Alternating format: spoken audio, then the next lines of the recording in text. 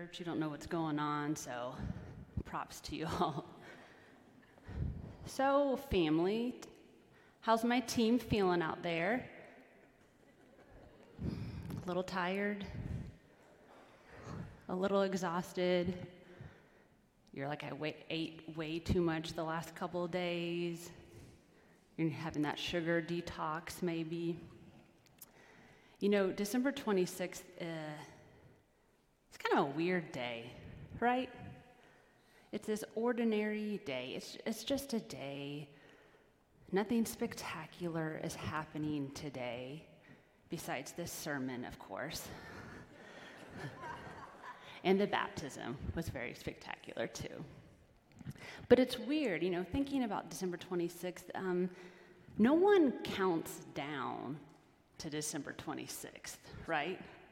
Unless it's the day your family leaves, then you're like, please get here, come on. But it's kind of just this different day. There's not a specific song or hymn for December 26th, is there? All is well, okay, so there's one, so that point didn't work, but it's fine. Should have done my research. But it's just like any other day. It could be March 3rd or June 7th or October 11th. It's just a day. Many of us may return to work tomorrow as if nothing just happened in the last 48 hours. So it's strange today. It's this awkward in-between time, and maybe you were even feeling a little bit down. You know, many of us are feeling exhausted because you've been running at what seems like a marathon for several weeks now. I still say we petition to have Thanksgiving and Christmas a little bit further apart, right? Like, why are they so close together? Like, we just saw our family. Why are we doing it again? Let's spread it out. But think about all the things you've done the last several weeks. All the prepping, the meals, the shopping, the parties, the extra obligations and concerts and events, the cleaning. And then Christmas Eve gets here, right? And you're getting everyone dressed to like picture perfect, and you're juggling, okay, which service should I go to that allows me not to be hungry? Should I eat before? Should I eat after? And what about bedtimes? How are we going to handle that? And then Christmas morning happens, and it's kind of this blur because, again, you're tired. You might have been up late the night before, and you've had all this sugar. And it's been building for several weeks. And if you're like me, I want every moment to be one of those core memories for my children, right? I'm like, I want them to remember this forever. And so you work tirelessly to make it all come together on December 25th, this beautiful package with a big bow on top. We've been feeling it for days and weeks. It's almost too much to contain for one day. And then December 26th happens, and Monday is coming. So what do we do with today, or tomorrow, or 9 days from now, or 3 months from now? Well, Mary and Joseph actually have a lot to teach us about this if we look in the details. Today's reading is from Luke 2:21 through 24, and then 39 through 40. I'm going to start with just verses 21 through 24 right now. After 8 days had passed, it was time to circumcise the child, and he was called Jesus, the name given by the angel before he was conceived in the womb. When the time came for their purification according to the law of Moses, they brought him up to Jerusalem to present him to the Lord. As it is written in the law of the Lord, every firstborn male shall be designated as holy to the Lord. And they offered a sacrifice according to what is stated in the law of the Lord, a pair of turtle doves or 2 young pigeons. This is the word of God for the people of God. Thanks be to God. You may be thinking, what were we supposed to gather from that scripture, Reagan? It's kind of uneventful, might be a little boring. So did I miss something? I picked these verses because there's something that kind of connects me to Mary and Joseph that I think connects us all to the Holy Family and therefore connects us to Christ. So I want us to kind of look at this scripture, revisit it. So before Mary and Joseph and Jesus could return back to Nazareth, they had a few things to do. They had a few things to check off their list, I suppose. Now, Jesus was Jewish and his parents were Jewish, and they upheld all the customs and followed the law and rules just like everyone else. And so there was a particular order and a way of doing things. Because while Jesus was God, he was also human. He was a Jewish boy that needed to follow all the customs, which in the grand scheme of things seem minor and maybe insignificant. But there's something about Jesus doing the same sort of things like every other baby at that time that I find comforting, reassuring, and something that connects us to Christ. And for Mary and Joseph, they weren't things to just check off on a list. They took great joy. It's their firstborn son. And I kind of love that Mary didn't say, he's God. He doesn't really have to do all those things, right? I don't know if you heard, but he gets a pass. They still did all the things like everyone else did. And as we read on, we read that there's this purification. And so Mary would have been ceremonial unclean for 7 days. So on the 8th day, he was circumcised, like all Jewish boys. But then she needed to be purified for additional 33 days before coming back to the temple to dedicate the baby. Now, all Jewish firstborn babies were presented and given their name in the temple. So this was a significant event. Most of us may know the pressure of naming a child. It's a big deal to name a child. There's a lot of pressure. Many people keep the name a secret, and for good reason, because I don't know if you've heard, some people are like, oh, we're going to name the baby blah, blah, blah. And someone's like, oh, isn't that a famous criminal's name? And you're like, just had all that monogrammed, so I guess there's no turning back now. But last week we looked at the story of Zachariah and Elizabeth and how they presented John the Baptist, and the declaration of his name was really significant and different. Most boys were named after their father. That's why people are like, are you sure his name is John? And Zachariah said, no, his name is John. Like John, Jesus was not given his name by his parents, but by God through way of the angel Gabriel. Which if Gabriel could visit my husband soon and tell them the name of this child, at least as long as it's the 3 that I want, that would be great. But saying the name of this child was this dedication to God. In one commentary I read, it was a time where parents kind of declare their heritage or the character of God. And so in this moment, when they say the name Jesus, which means Savior and Deliverer and salvation, it's a cause of celebration. Can you imagine the pride that Mary and Joseph felt, their joy that they had? I remember the joy I had announcing the 2 names of my children, and your heart just soars. And if we were to read on a little bit more, there's this beautiful celebration of this man Simeon and this prophet named Anna that celebrate Jesus. They recognize who Jesus is, that this is the Messiah. We're not going to read that today, but it's worth reading later today if you have time. And so I think, okay, what's going to happen next? What's going to happen next? So let's read verse 39 through 40. When they had finished everything required by the law of the Lord, they returned to Galilee, to their own town of Nazareth.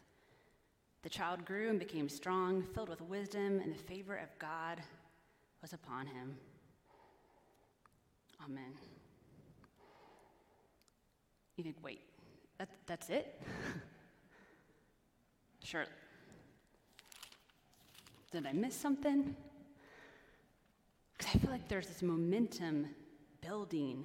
I mean, where's the party in Jerusalem? Where's all those festivals that people had for like days and weeks? Why Why were there not parades? Why was the temple not bursting at the seams? Where's the part of the welcome home parade in Nazareth? Where is it? What did Mary and Joseph return to? Well, I thought about it, and I made a list. Feeding, changing, burping, putting baby down to sleep, cleaning, cooking. Wow. That sounds fun. That sounds holy. And I'm like, they kind of returned to this mundane kind of life. They went home and they raised God, but yes, they raised a boy. They were raising a boy like everyone else. And we all remember kind of in the beginning, it is just the same thing over and over again with a baby.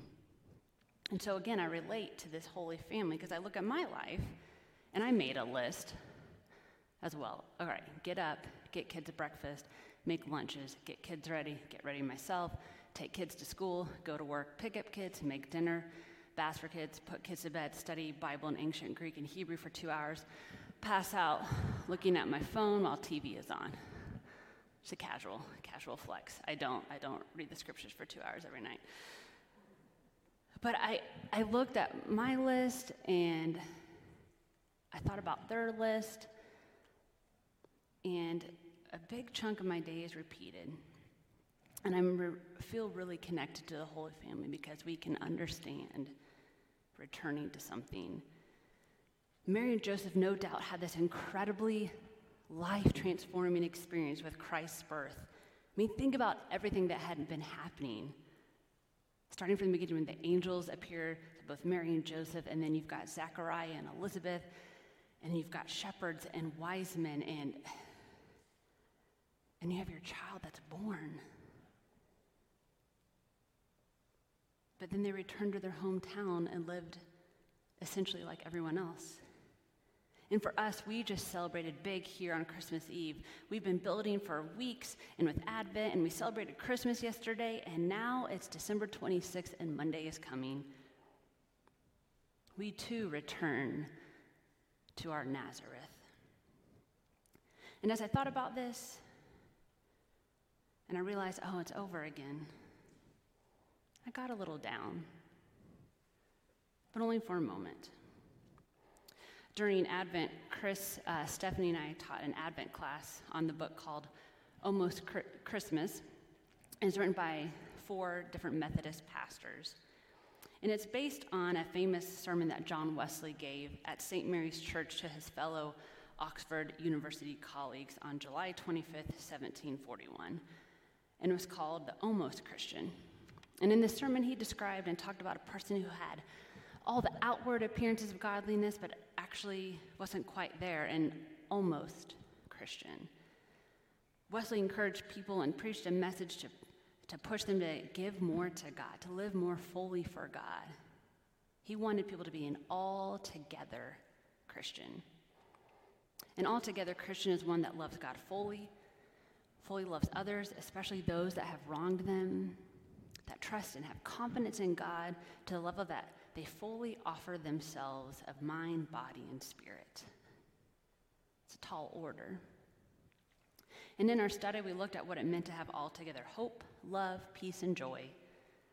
And some of us felt like, as we read and we discussed, that I don't know if I've actually had the altogether hope, joy, love, and peace.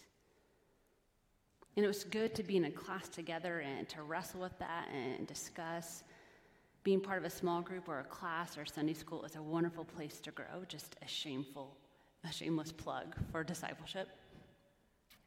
But there's one particular part from the joy chapter that I haven't been able to get out of my head. And it's changed the way I look at the part of the story in my own life, especially today, December 26th. And this is what it said. This joy is timeless. I am tempted to say that joy lives in the present, but the experience of joy seems almost other when talking about a timeline. Joy is timeless. And then he goes on to quote someone else. To define joy as a present tense is to keep it fastened to time and that doesn't feel completely right. It might be true to say that joy is a flash of eternity that illuminates time. For me, it puts things in perspective. The joyful celebration of God coming to earth as a baby is not something that we just celebrate and then pack away until next year. Joy is this deep feeling that is with us no matter what. It may not be the strongest force or the thing that we always feel the most, but it is something that can remain. It can be timeless. Even a small glimmer or a faint pulse of joy can sustain us and carry us and fill us. Joy has power. Joy has the ability, even in small doses, to combat whatever is thrown our way. And it's a beautiful, beautiful, and wonderful gift. And it is a gift.